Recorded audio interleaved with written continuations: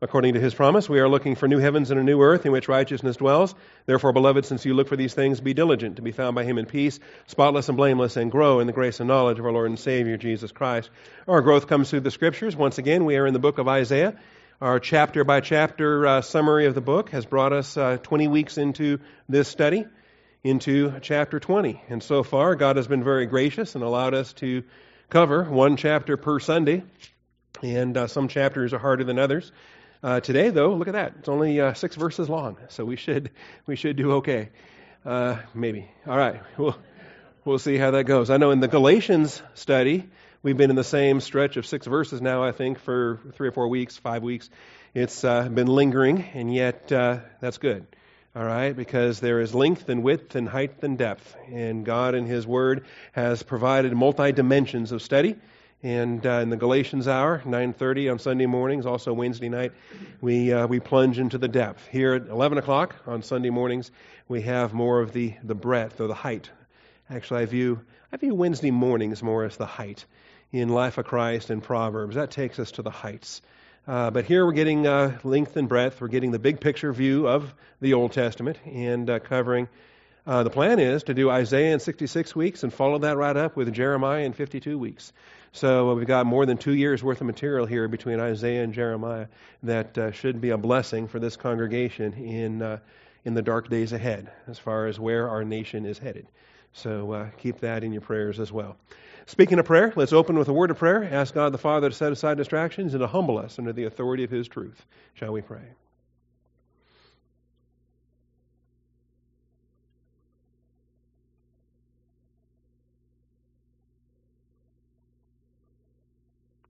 Dear Father, we are once again undeserving, unworthy. Who are we, Father, that we should enter into your counsel? Who are we that you should explain yourself? And yet, Father, you do, because we are in your Son. And who we are is not us any longer. The life that we now live, we live by faith. And it's not us who live, but Christ who lives in us. And Father, He is the one who is worthy of all things. You have exalted Him. It is your purpose to exalt Him above every name that is named, not only in this age, but in the age to come. And Father, I thank you that we are in Him for all that we are and all that we do, including our time in your word today. Open our minds, increase our capacity to apprehend your truth in its length and width and height and depth, Father. Open the eyes of our understanding that we might receive this word implanted. And I do thank you in Jesus Christ's name. Amen. All right, chapter 20. In the first year that the commander came to Ashdod, when Sargon, the king of Assyria, sent him, and he fought against Ashdod and captured it. At that time, the Lord spoke through Isaiah the son of Amoz, saying, Go and loosen the sackcloth from your hips, take your shoes off your feet. And he did so, going naked and barefoot. And the Lord said, Even as my servant Isaiah has gone naked and barefoot 3 years as a sign and a token against Egypt and Cush, so the king of Assyria will lead away the captives of Egypt and the exiles of Cush, young and old, naked and barefoot, with buttocks uncovered, to the shame of Egypt. Then they will be dismayed and ashamed because of Cush, their hope, and Egypt, their boast. So the inhabitants of this coastland will say in that day, Behold, such is our hope, where we fled for help to be delivered from the king of Assyria. And we, how shall we escape? How shall we escape? All right, and that's it. 6 short verses, and pretty straightforward. And yet, man, can you imagine the humility of Isaiah to go about naked for 3 years, to go about in prophetic ministry as called to do by the Lord at this time? All right? So, here's what we got to look at. Unlike the eschatological messages of the previous chapters, this chapter, chapter 20, details events which would transpire in Isaiah's day. Matter of fact, when we reach verse 1 here, we start coming into some more comfortable terms. We start to find expressions that we like, that because it orients us to the text. It orients us to time and date and place and person. All right? The year that the commander came to Ashdod. All right, we can start to fix a message based on that year. We can start to do our studies on Sargon, our studies on Assyria. We can do the geography work and have an understanding of Ashdod. one of the leading cities of the Philistines. And right away, we've got a context, a frame of reference that's going to help us in this chapter. One that maybe we've struggled with in recent chapters because the markers in those texts are pointing forward to the coming in eschatology. They're pointing forward to the end times. They're pointing forward to what we know of as the tribulation of Israel and the second advent of Jesus Christ and the millennial kingdom of Jesus Christ on the throne of David. Things that are still future from our standpoint as 21st century American Christians. But here, we have a message that's pinpointed to the life and time of Isaiah himself.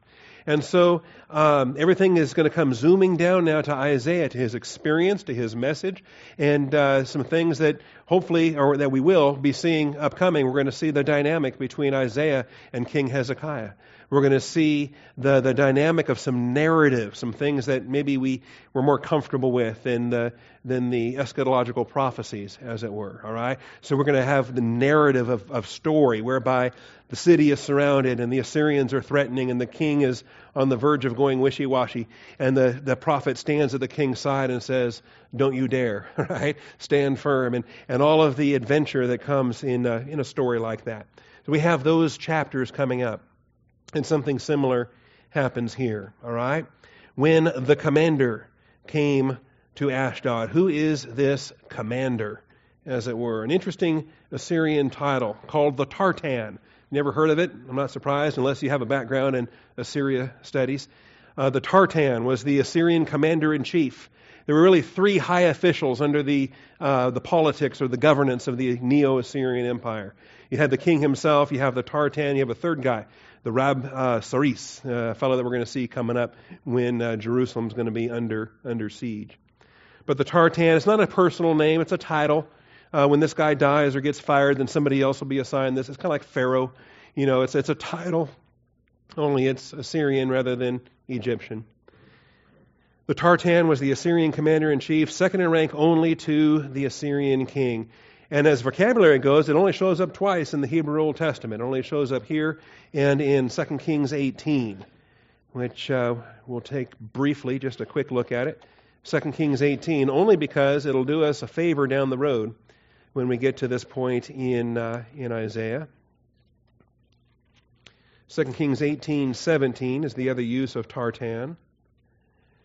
So, context for this is King Hezekiah starts his reign in verse 1. He has victories starting in verse 7. Judah gets invaded in verse 13.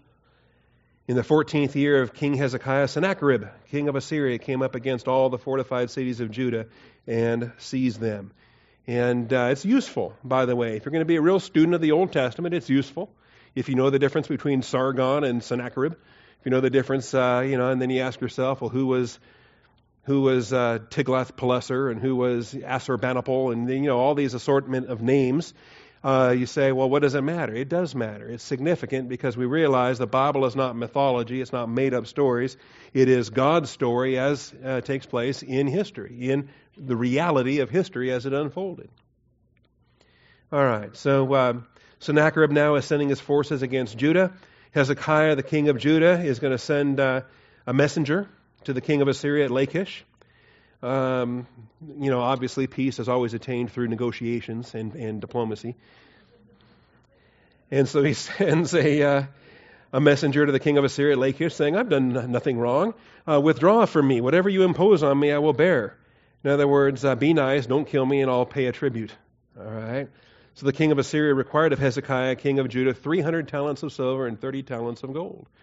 And Hezekiah gave him all the silver which was found in the house of the Lord. So he starts plundering the Lord's temple to pay off this blood money in the treasuries of the king's house. And so at that time, Hezekiah cut off the gold from the doors of the temple and from the doorposts which Hezekiah, king of Judah, had overlaid, and he gave it to the king of Assyria. Not good, all right? Not good. Not trusting in the Lord, not even consulting of the Lord's prophet, since Isaiah is on hand to ask. And then verse 17, the king of Assyria sent Tartan and Rabsaris and Rabshakeh, three officials, from Lachish to King Hezekiah with a large army to Jerusalem. So they went up and came to Jerusalem. And when they went up, they came and stood by the conduit of the upper pool, which is on the highway of the fuller's field. Does that sound familiar? Have we had a class before on that very field and that very conduit? All right. And they called to the king Eliakim the son of Hilkiah, who was over the household, to Shebna the scribe, to Joah the son of Asaph, the recorder, came out to them, and they'll have some more taunting back and forth. Anyway, we'll get into that. That's future. But in any event, this is simply to introduce the title, the Tartan. Understand who he is. Understand that when he speaks, he's there representing Assyria. He's representing the king of Assyria. And this is what's happening when he is crushing the Philistines at Ashdod. Ashdod was a leading city of the Philistines. If you've done Old Testament work before, particularly in Joshua or in Judges, you've probably encountered it. Maybe in 1 Samuel you've encountered it. Ashdod was a leading city of the Philistines. According to Joshua 13:3, there was a pentapolis. Okay, the Philistines organized themselves into 5 leading cities. They had other smaller towns and villages, but there were 5 leading cities. And in Joshua 13, they are described. Interestingly enough, some of these names remain to this day. There is a modern-day Ashdod, by the way, in Israel to this day. And we'll show you that here in a moment, unless the internet's crashed again, but we'll show you that here in a moment. Joshua 13:3.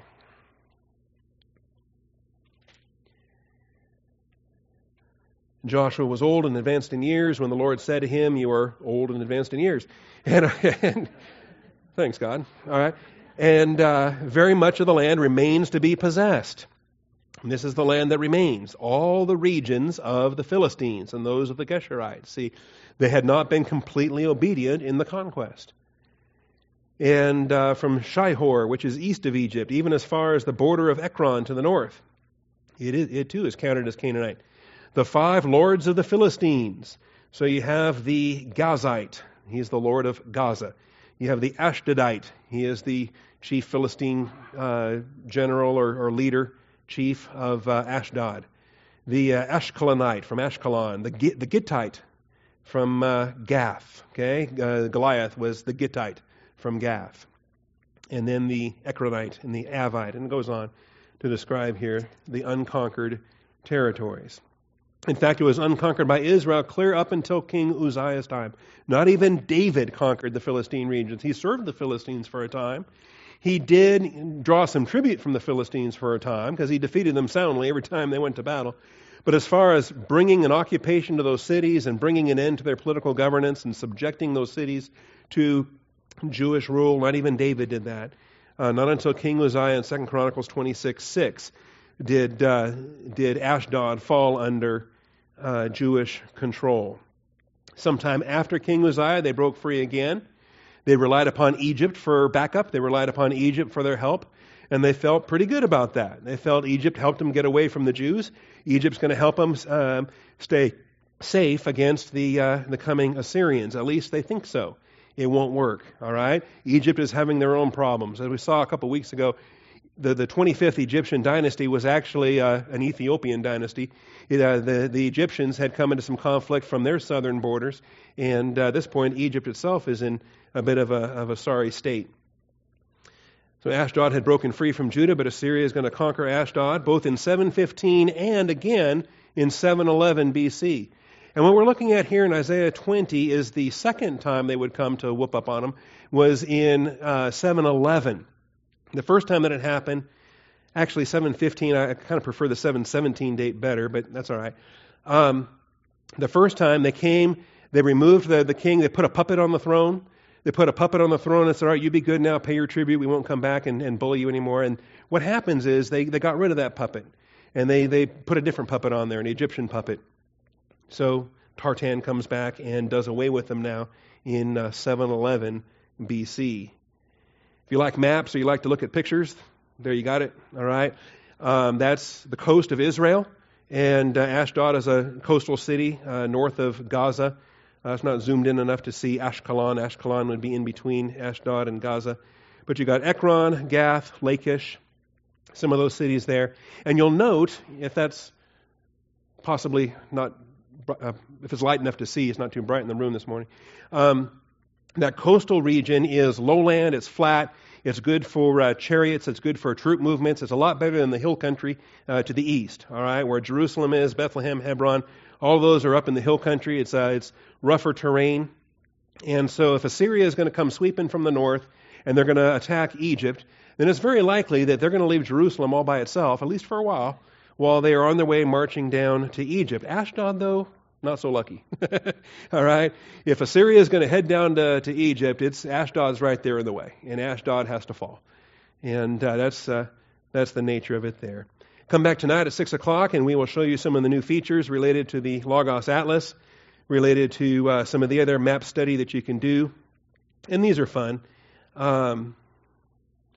These are fun for different reasons. Again, assuming we have internet. Here we go. And so this will load, and not only will it load, but then you're able to zoom in some more, you're able to get more detail. You can keep zooming in until Ashkelon appears and some other places appear. You can zoom back out and you can drag it. It's not a static map like you would have on a PowerPoint slideshow, for example. And then there's even a neat button where, I'm going to show this off at 6 o'clock when we do this. You can actually open Google Maps, and it'll show you the modern day reality of what the land is looking like today in the land of Israel. And what do you know? You've got Gaza, you've got Ashkelon, and you've got Ashdod. They still to this day have the same names that they had back in Bible times. All right? And I find this valuable. I find it valuable for my own children. I find it valuable for any believer to realize when they're studying the Word of God, they're not studying some kind of a fiction or a mythology or some kind of hats off to Tolkien or whatever, but you're not going to find Mordor, or Middle Earth, all right? But I do find Ashdod and Ashkelon, and I find Jerusalem, and I find the reality of what we're dealing with in our day and age. And that's a good thing. All right. We even have, not really a photograph, but we do have, archaeology has uncovered a picture of Sargon and his tartan. All right, the very folks that are mentioned here, archaeology has uncovered a kind of a pillar, all right, and testifying to some of their great victories, and they're kind of fun to read. Usually there's a lot of boasting, a lot of exaggeration, and if you read the Assyrian records, they never lost a battle. But if you read the Babylonian records, you start to find out, those are the guys that beat the Assyrians. Then you find out about the battles the Assyrians actually lost. But anyway, there's Sargon II and his commander-in-chief, and a bit of archaeology that is presently in the British Museum. Sargon's preoccupation with northern affairs may have encouraged the southern provinces to make one last attempt to free themselves from the Assyrian yoke, reading from the Wycliffe Bible Encyclopedia. There's a long article there, by the way, and if you want a copy, let me know. I can email that to you. Azuri of Ashdod, who had been promised assistance from the vigorous new leadership of Egypt's 25th dynasty, revolted against Sargon in 714 or 713. The Egyptian aid did not materialize, however, and Sargon crushed the revolt in 711. Apparently, Judah took the advice of Isaiah and his supporters at this point not to concur in Ashdod's rebellion, for she escaped. And she does escape. The problem, though, is that, as we're going to see, you can learn a lesson and you can have a victory, but you have to keep applying that lesson next year and the next year and the next year. Because even though you maybe had a victory in 711 BC, there still is hanging over your head a possible Assyrian invasion. And maybe in 710 or 709 or 708, maybe in 700 or 690, at some point down the road, you're still got that threat over you, and the temptation is going to be there saying, maybe Egypt will bail us out. Maybe we can trust in Egypt.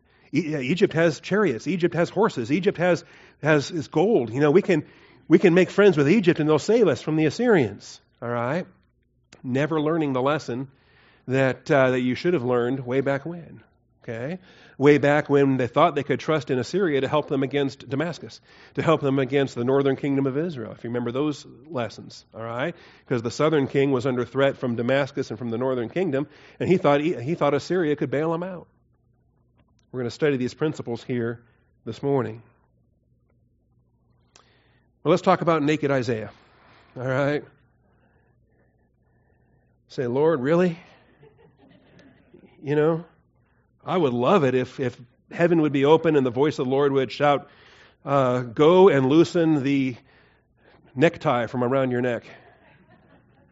And never wear such ever again for the rest of your life. All right, well, hasn't happened yet, so I'll be obedient to the Lord. Neither has he told me to go buck naked as Isaiah is going here. And that's where I was expecting an amen to come from the audience, but that's all right. Prophets of Israel were often expected to portray the Lord's messages in dramatic fashion. And quite often, I call it prophetic pantomiming. They had to play a role, or they would dramatize something in what they were communicating. And that became the visual aid. That was the PowerPoint slideshow they had in the 7th century BC. All right, was their lives and what it was that they did and how they dramatized the commands that were coming from the Lord. In fact, we got examples from Jeremiah and from Ezekiel, even a church prophet. Even Agabus in Acts 21 is going to put on a little bit of a drama as he communicates a message from the Lord. So take a look at these. We'll see the skits that they put on, or we'll see the actions that they took, and how it was that they communicated truth. They communicated doctrine. So Jeremiah 13. Jeremiah 13. Thus the Lord said to me, go and buy yourself a linen waistband and put it around your waist, but do not put it in water. So I bought the waistband in accordance with the word of the Lord and put it around my waist. Then the word of the Lord came to me a second time, saying, take the waistband you have bought, which is around your waist, and arise, go to the Euphrates, and hide it there in a crevice of the rock. So I went and hid it by the Euphrates, as the Lord had commanded me. And after many days the Lord said to me, arise, go to the Euphrates, and take from there the waistband which I commanded you to hide there. Now what shape do you think that waistband is going to be in now, at this point in time? So I went to the Euphrates and dug, and I took the waistband from the place where I had hidden it, and lo, the waistband was ruined. It was totally worthless.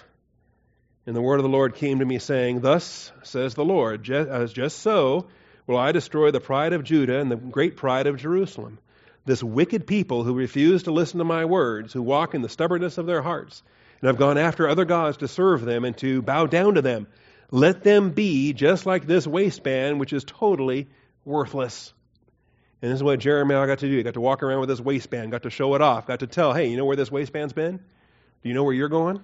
Okay?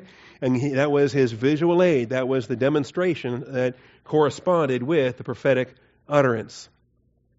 For as the waistband clings to the waist of a man, so I made the whole household of Israel and the whole household of Judah cling to me, declares the Lord, that they might be for me a people for renown, for praise, and for glory.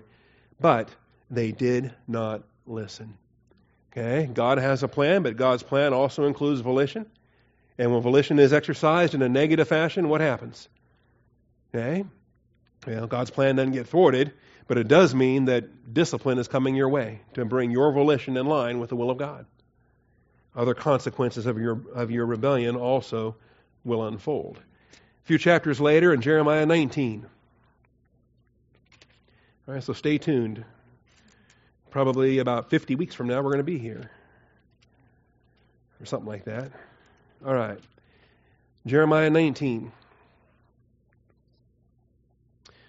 Thus says the Lord, go and buy a potter's earthenware jar, and take some of the elders of the people and some of the senior priests, and go out to the valley of Ben Hinnom, which is by the entrance of the potsherd gate, and proclaim there the words that I tell you. Now, do you think a potter's, you think this is going to have any prophetic significance related to a potter's field, related to a broken pottery jar? There's some neat things coming up. So say, hear the word of the Lord, O kings of Judah and inhabitants of Jerusalem. Thus says the Lord of hosts, the God of Israel, behold, I am about to bring a calamity upon this place, at which the ears of everyone that hears of it will tingle, because they have forsaken me and have made this an alien place and have burned sacrifices in it to other gods. Anyway, they're gonna get what they're gonna reap what they've sown when it comes to it. And then get down to verse 10. I'll skip over more of this. It's kind of gruesome.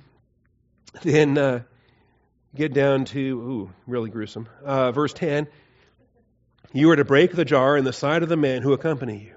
Wow. Would that get your attention if I brought a big jar up here and just smashed it in front of everybody? Probably wouldn't forget it, right? Well, then say to them, thus says the Lord of hosts, just so will I break this people in this city? And try putting that back together again, right? Like your own personal Humpty Dumpty story, okay? Try putting that back together again. All right, so there's messages there. Ezekiel had to lay on his side for a certain number of days and then roll over and lay on the other side for a certain number of days. Ezekiel chapter 4. Son of man, get yourself a brick and place it before you and inscribe a city on it, Jerusalem. Then lay siege against it, build a siege wall, raise up a ramp, pitch camps and place battering rams against it all around. Now that could have been kind of fun, right? Like if you ever build a scale model or you do, a train track set or something, you can build a little model of the city and siege engines and all kinds of stuff. Then get yourself an iron plate and set it up as an iron wall between you and the city and set your face toward it so that it is under siege and besiege it. And this is a sign to the house of Israel. And as for you, lie down on your left side and lay the iniquity of the house of Israel on it. You shall bear their iniquity for the number of days that you lie on it. For I have assigned you a number of days corresponding to the years of their iniquity, 390 days. Can you imagine just laying there? Day after day after day after day after day. What does that do for your ministry? You're just laying around all that time. People come to you. What are you laying there for? All right. And then he gets to roll over. When you've completed these, you shall lie down a second time, but on your right side, and bear the iniquity of the house of Judah, and I've assigned for you 40 days, a day for each year. All right. There's more.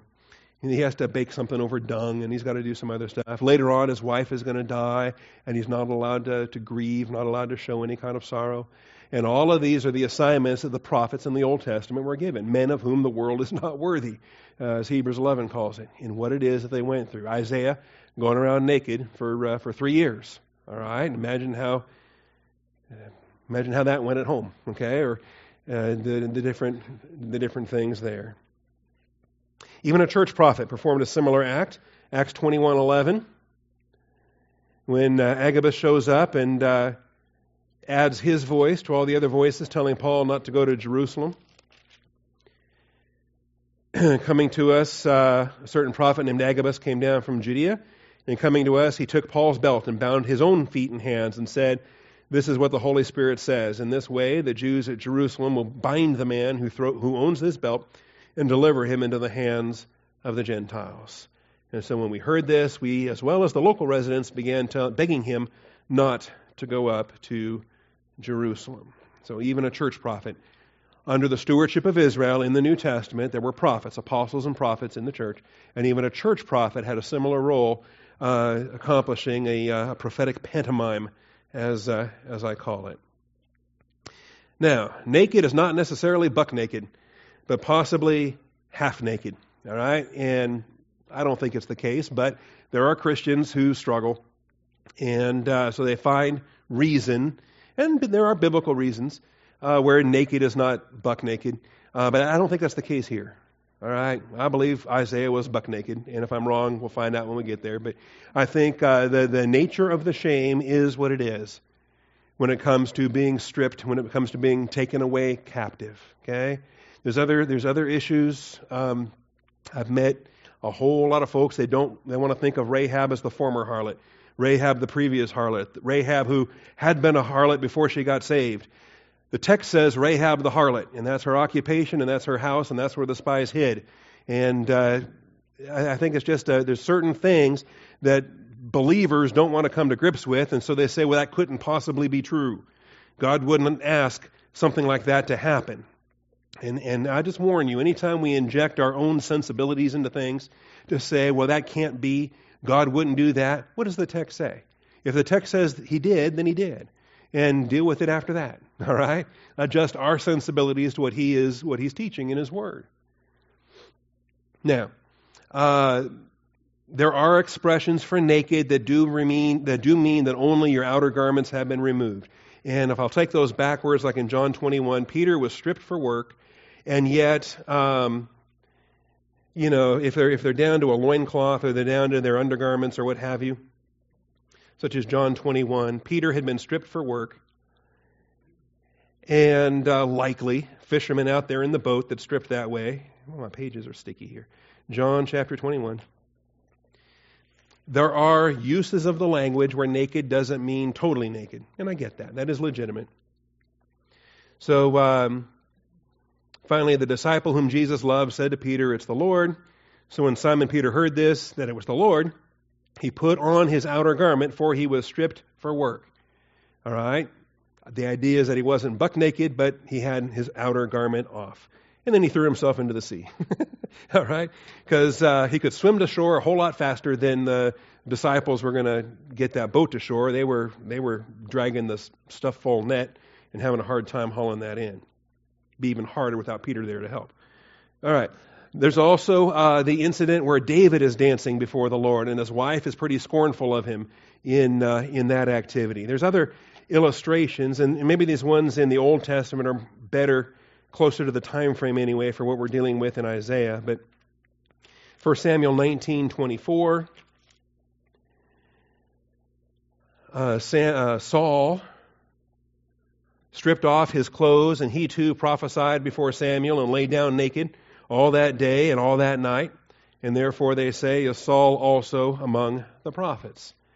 And commentaries will banter that back and forth, and different rabbinic legends back and forth. Was he buck naked or just took off his outer robe? Well, it says all his clothes, stripped off his clothes, and prophesied before Samuel, part of his own shame, King Saul's discipline at that point.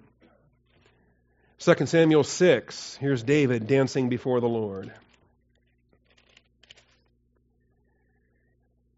And this is a good chapter to turn to anyway, because it comes in the consequence of another one of our Ashdod studies. The Philistines had captured the ark and had taken it to Ashdod. And there, in the temple of Dagon, is where it kept falling over every night. They would find it bowed down to they would find the altar, the statue of their god bowing down before the Ark of the Covenant every morning. And then they would have to prop their god back up again. And then the next night he'd fall down again. Okay, and kind of a pathetic god when he can't stand up on his own and you have to keep lifting him back up again. Eventually, though, the Philistines realized we're under a curse. We got to give this thing back. They had to return the Ark of the Covenant. And so it's in the context there that the Jews are receiving their ark back, and David's leading the parade. David is all kinds of excited and happy and rejoicing before the Lord.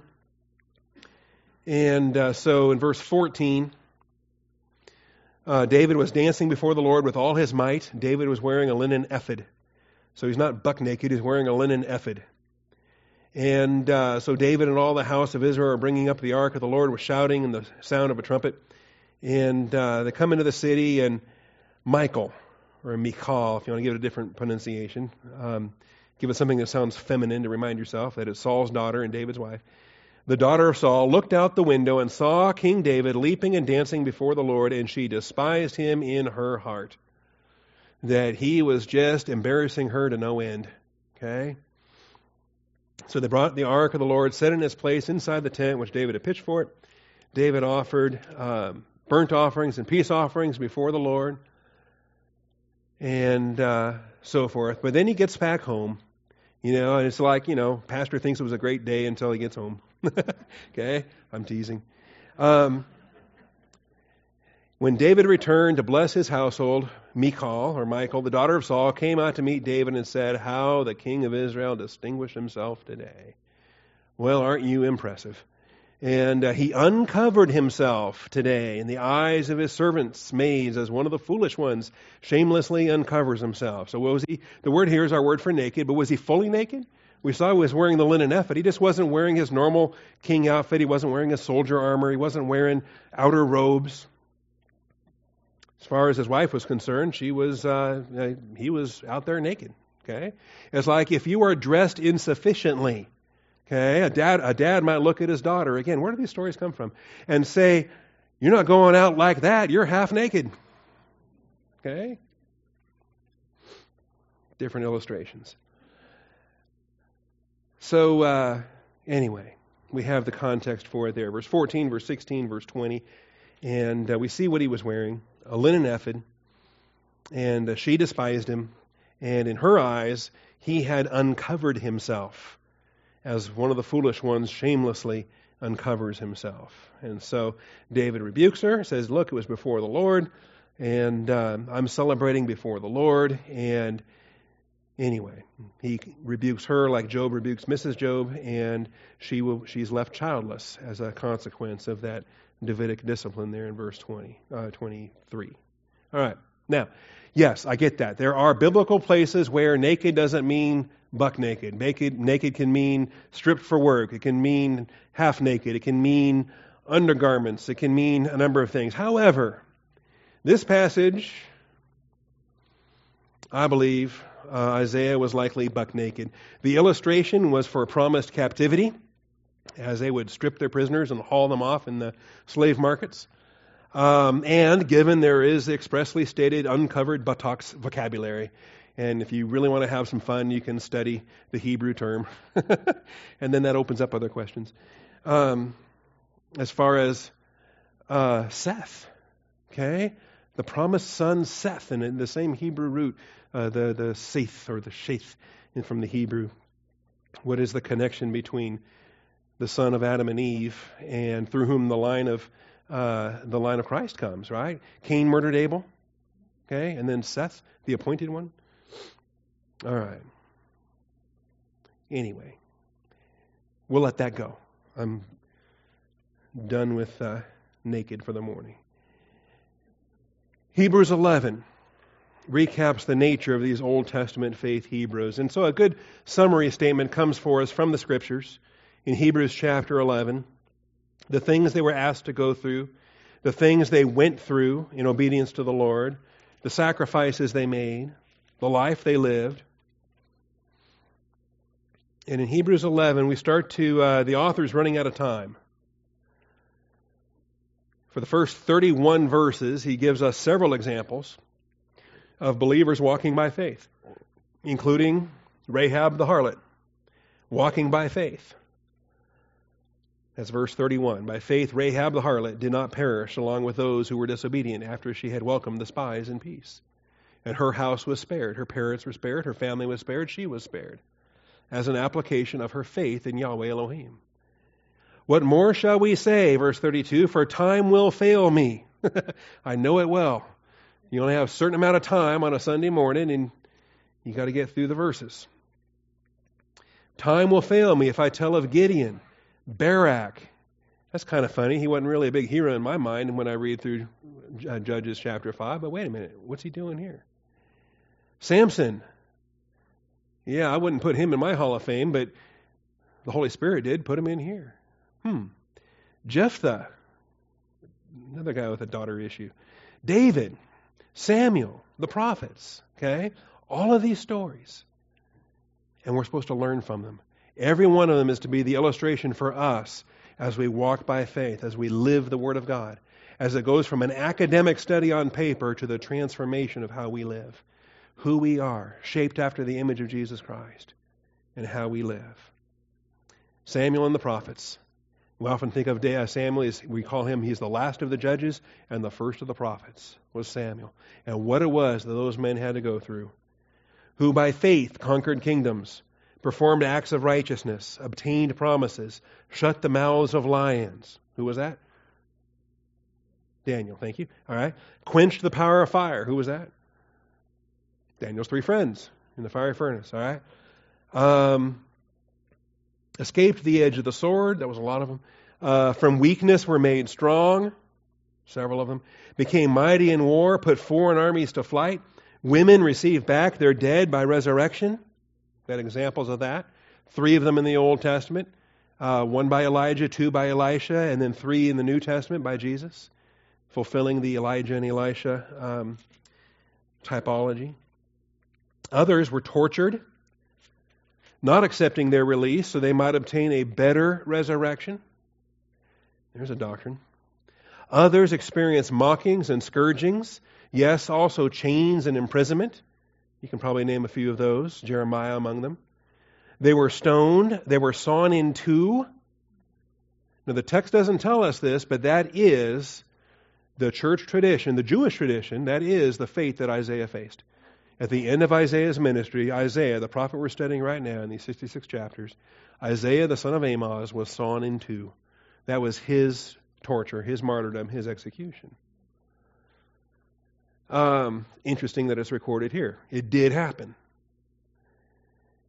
They were tempted. They were put to death with a sword. They went about in sheepskins and goatskins, being destitute, afflicted, ill-treated. We know the ministry of Elijah dressed this way, living in the wilderness. Birds brought him his food. The ministry of John the Baptist. Men of whom the world was not worthy. They were never once considered for Time Magazine's Man of the Year. All right?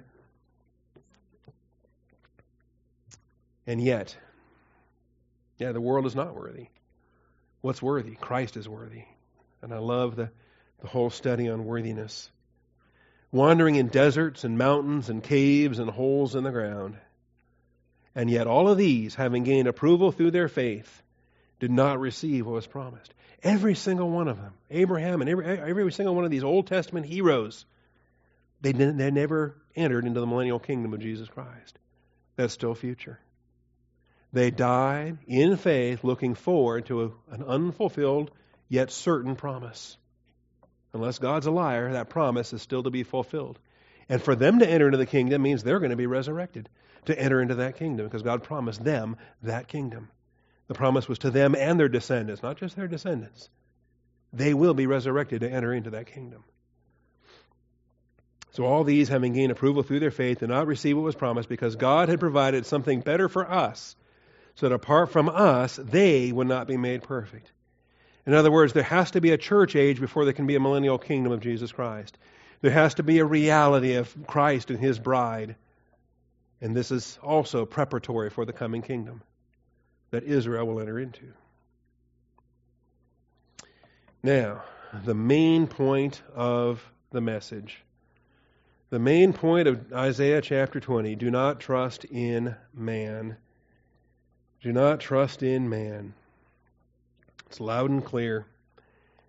You know, they trusted in Egypt, and Egypt bailed. We trusted in English or in the Egyptians, and what help do we have? Let me get back now to Isaiah chapter 20.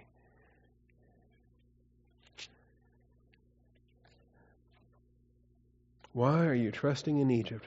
This theme is going to be brought out in later chapters. It's going to be spelled out very explicitly. So even as my servant Isaiah has gone naked and barefoot 3 years as a sign and a token against Egypt and Cush, so the king of Assyria will lead away the captives of Egypt and the exiles of Cush. Now what's interesting, this captivity, that's why I say this is fulfilled in Isaiah's day and age.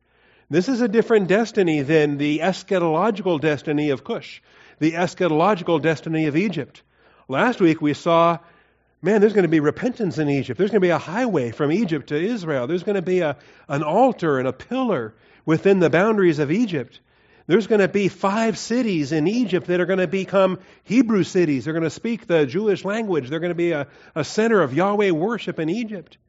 We saw some marvelous, I use that word too much.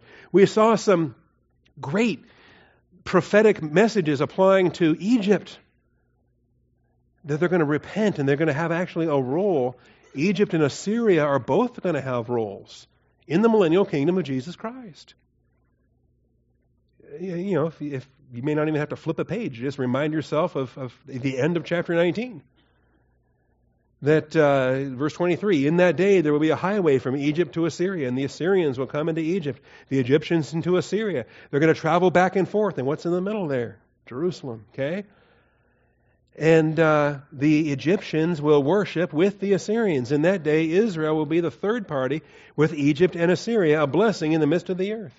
There's going to be a trinity of blessing, 1 Jewish and 2 Gentile centers for worship of Yahweh Elohim. Whom the Lord of hosts has blessed, saying, Blessed is Egypt, my people, Assyria, the work of my hands, Israel, my inheritance. That verse takes a ton of work. We couldn't do it last week. All right? Not in the format we're in here, covering a chapter a week, chapter a week, chapter a week. But that's a different message in that chapter than we're looking at today in chapter 20. In chapter 20, Egypt and Cush get hauled away naked, buck naked, to Assyria as prisoners. At the end of chapter 19, Egypt and Assyria are both repentant through the discipline, and they're serving Yahweh. They're building highways to worship Yahweh for the millennial kingdom. And so we've got 2 entirely different messages. And what are we going to do? Well, we could be like the liberals and pick the one we like and pretend the other one's not there. Liberal theology, okay, does that. Pick and choose, cherry pick passages. Or we can be like the conservatives, theological conservatives. We accept every Scripture because God's not a liar. Chapter 19 is true, chapter 20 is true. And if the outcome is different, we've got to be talking about different contexts, different time periods, different applications. Chapter 20 is Isaiah's day and age, historically fulfilled within 3 years of him giving that message. And or in a short order after giving that message. Okay? Historically fulfilled when the Assyrians took them away naked into captivity. Chapter 19 is eschatological. Not yet fulfilled in history. It's still future. It's still waiting for the millennial kingdom. And we've got markers in the text that tell us why we accept it as eschatological. We've been saying this really since chapter 13, chapter 14. We've been talking about the judgment of Babylon, the judgment of Moab, the judgment of Egypt, the judgment of the unnamed nation, the land of whirring wings with a tall and smooth people, okay, which could be the United States, but I'm not writing a book to say that. We're talking about the eschatological fulfillment of these messages, of these chapters here in Isaiah, until we hit chapter 20. Now, all of a sudden, whoa, slam on the brakes. Come back from our future studies back into real time for Isaiah. In the year the commander came to Ashdod, and 3 years and all of a sudden we're back within the confines of time. We're back within the confines of Isaiah's day and age. And it's the markers in the text that tell us this. Okay? All right. Anyway, the main point here is don't trust in man. Verse 5, they will be dismayed and ashamed because of Cush, their hope, and Egypt, their boast. Now let him who boasts boast in the Lord. All right? Our hope is in the Lord, nothing else. So the inhabitants of this coastland will say in that day, well, so much for our hope. Okay, behold, such is our hope. We brought this on ourselves. We bet on the wrong horse. Okay, such is our hope, where we fled for help to be delivered from the king of Assyria. And we, how shall we escape? Look who we trusted in. There's no escape from this. Look what we've done. Look what we've done. All right? So rather than submitting to God, rather than submitting to the God of Israel, Ashdod trusted in Cush and trusted in Egypt. Cush, our hope, and Egypt, our boast. And you understand, Cush was the Ethiopian region south of Egypt, the region that had political control of the reins of Egypt's government at the time that Isaiah was writing. The 25th Egyptian dynasty, if you want to do some studies there. So rather than submitting to the God of Israel, Ashdod trusted in Cush and Egypt. They were warned, bring the tribute, submit to the God of Israel. Moab's going to do that. Egypt's going to do that ultimately, eschatologically. Egypt will do that. Assyria will do that eschatologically. But Ashdod did not. They trusted in Cush, and it let them down. Let's look at Isaiah 31. Let's see the next time this comes back. Isaiah 31.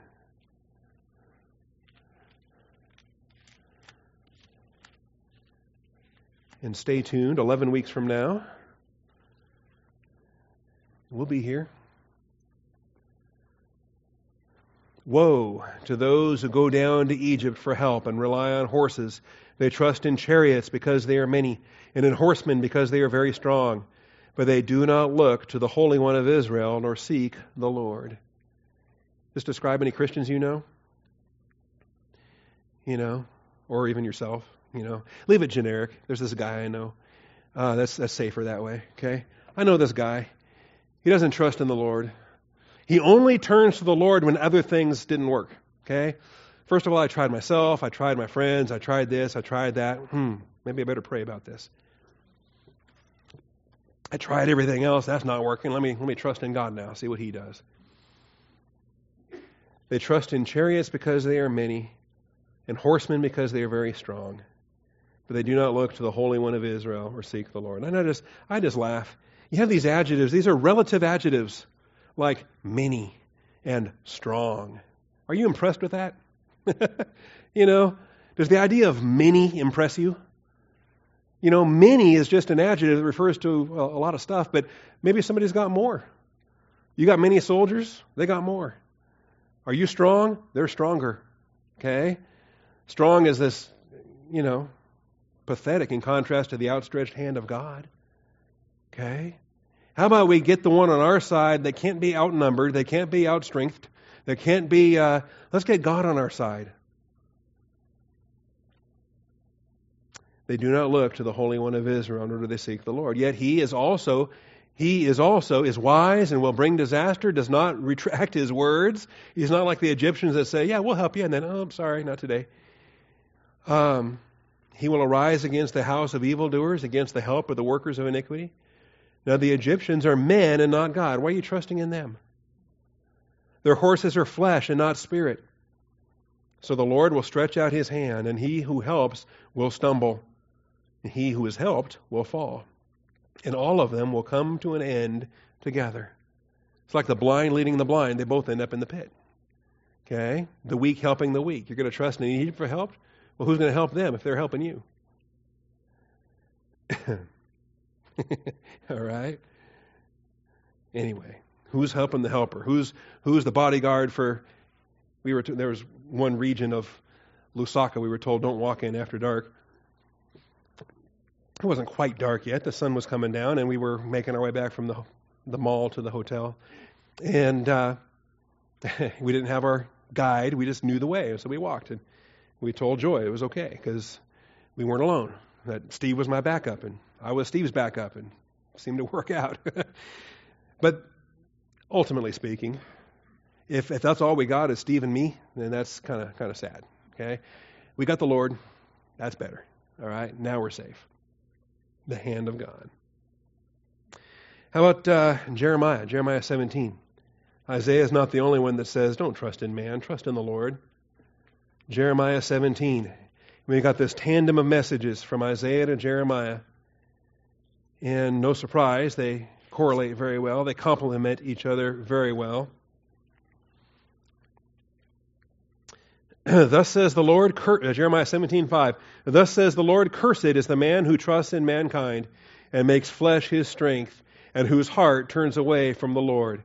You know, the only reason you're not trusting in the Lord is because you don't want to trust in the Lord. You don't much like the Lord these days. Okay? Are you intimate with the Lord? Are you in His Word? Are you growing? What is it that's causing you to trust in man instead of the Lord, or mankind instead of the Lord? Okay? You women aren't off the hook here. It's mankind. For he will be like a bush in the desert, and will not see when prosperity comes, but will live in stony wastes, in the wilderness, a land of salt without inhabitant. Blessed is the man who trusts in the Lord, and whose trust is the Lord. He will be like a tree planted by the water. So what do you want to be? Do you want to be the desert bush or the tree planted by the water, that extends its roots by a stream, will not fear when the heat comes, but its leaves will be green. It will not be anxious in a year of drought, nor cease to yield fruit. Jeremiah 17, verses 5 through 8. Trusting God rather than man is the contrast of blessings and cursings. The contrast of blessing and cursing. And I love the metaphor. Doesn't this communicate? That scrabbly little desert bush, some little Weasley cactus that's just out there surviving in the heat? Or do you want to be thriving, well-watered, well-nourished, strong? Much rather be the tree by the water than the scraggly bush in the desert. Say, well, they just trusted in the wrong kind of man. They trusted in the wrong person. If you trust in the right person, then you're okay with that. There's somebody that will never fail you, right? There's somebody that'll stick with you no matter what. Yeah, friends, they may forsake you, but family will never betray you. Oh, no. Blood is thicker than water. Family will always stick by your side. You will never be betrayed. You'll never be stabbed in the back by a family member. Really? Micah says something different. Micah chapter 7, even natural families can betray you. Micah chapter 7, verses 5 through 7. Micah's a contemporary of Isaiah. Not surprising that his message will be very much related to Isaiah and Jeremiah. Micah 7, verses 5 through 7.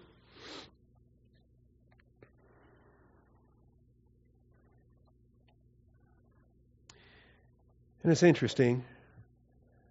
The reason why this land is under judgment. This was a fun chapter. You remember this from the Minor Prophet series we did? Verse 3 says, concerning evil, both hands do it well. They're actually ambidextrous when it comes to evil stuff. When it comes to serving the Lord and doing good stuff, then they're double left-handed. But when it comes to doing evil, then both hands do it well. The prince asks, also the judge, for a bribe. A great man speaks the desire of his soul, so they weave it together. They're all in cahoots. The politicians, the justice system, all of it's just a big racket. All right. The best of them is like a briar, the most upright like a thorn hedge. There's more of our bush and tree analogies there. Anyway, verse 5. Do not trust in a neighbor. Do not have confidence in a friend. From her who lies in your bosom, guard your lips.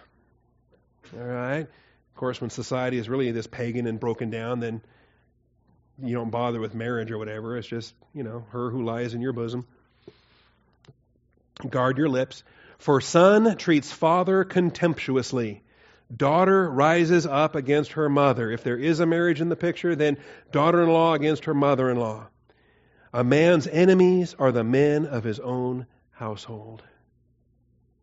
We find this is not only prophetically true, but even fulfilled in the life and ministry of Jesus Christ. His own brothers were unbelieving up until the time that he was raised from the dead.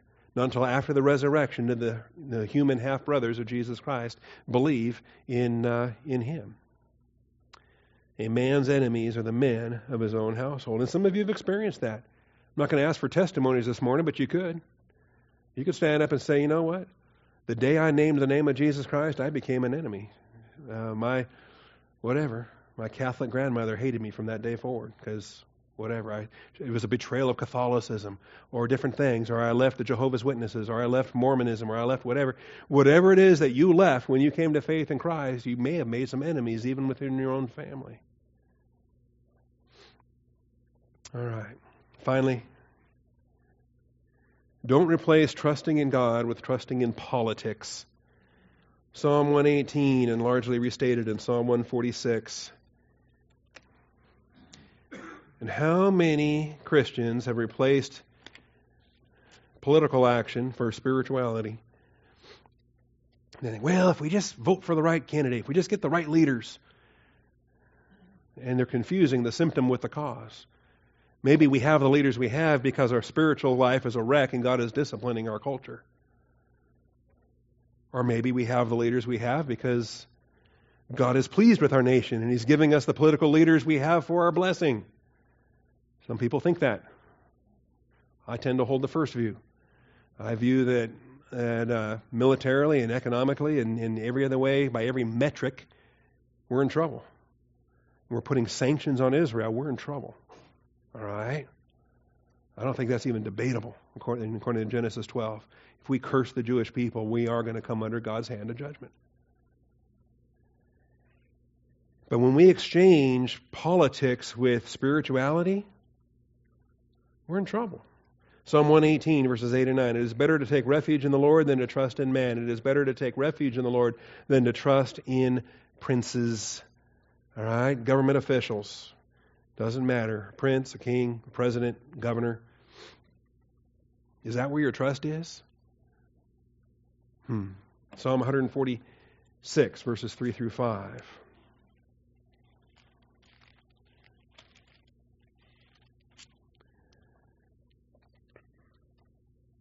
It's a hallelujah psalm. Starts with hallelujah. Psalm 146. Praise the Lord, O my soul.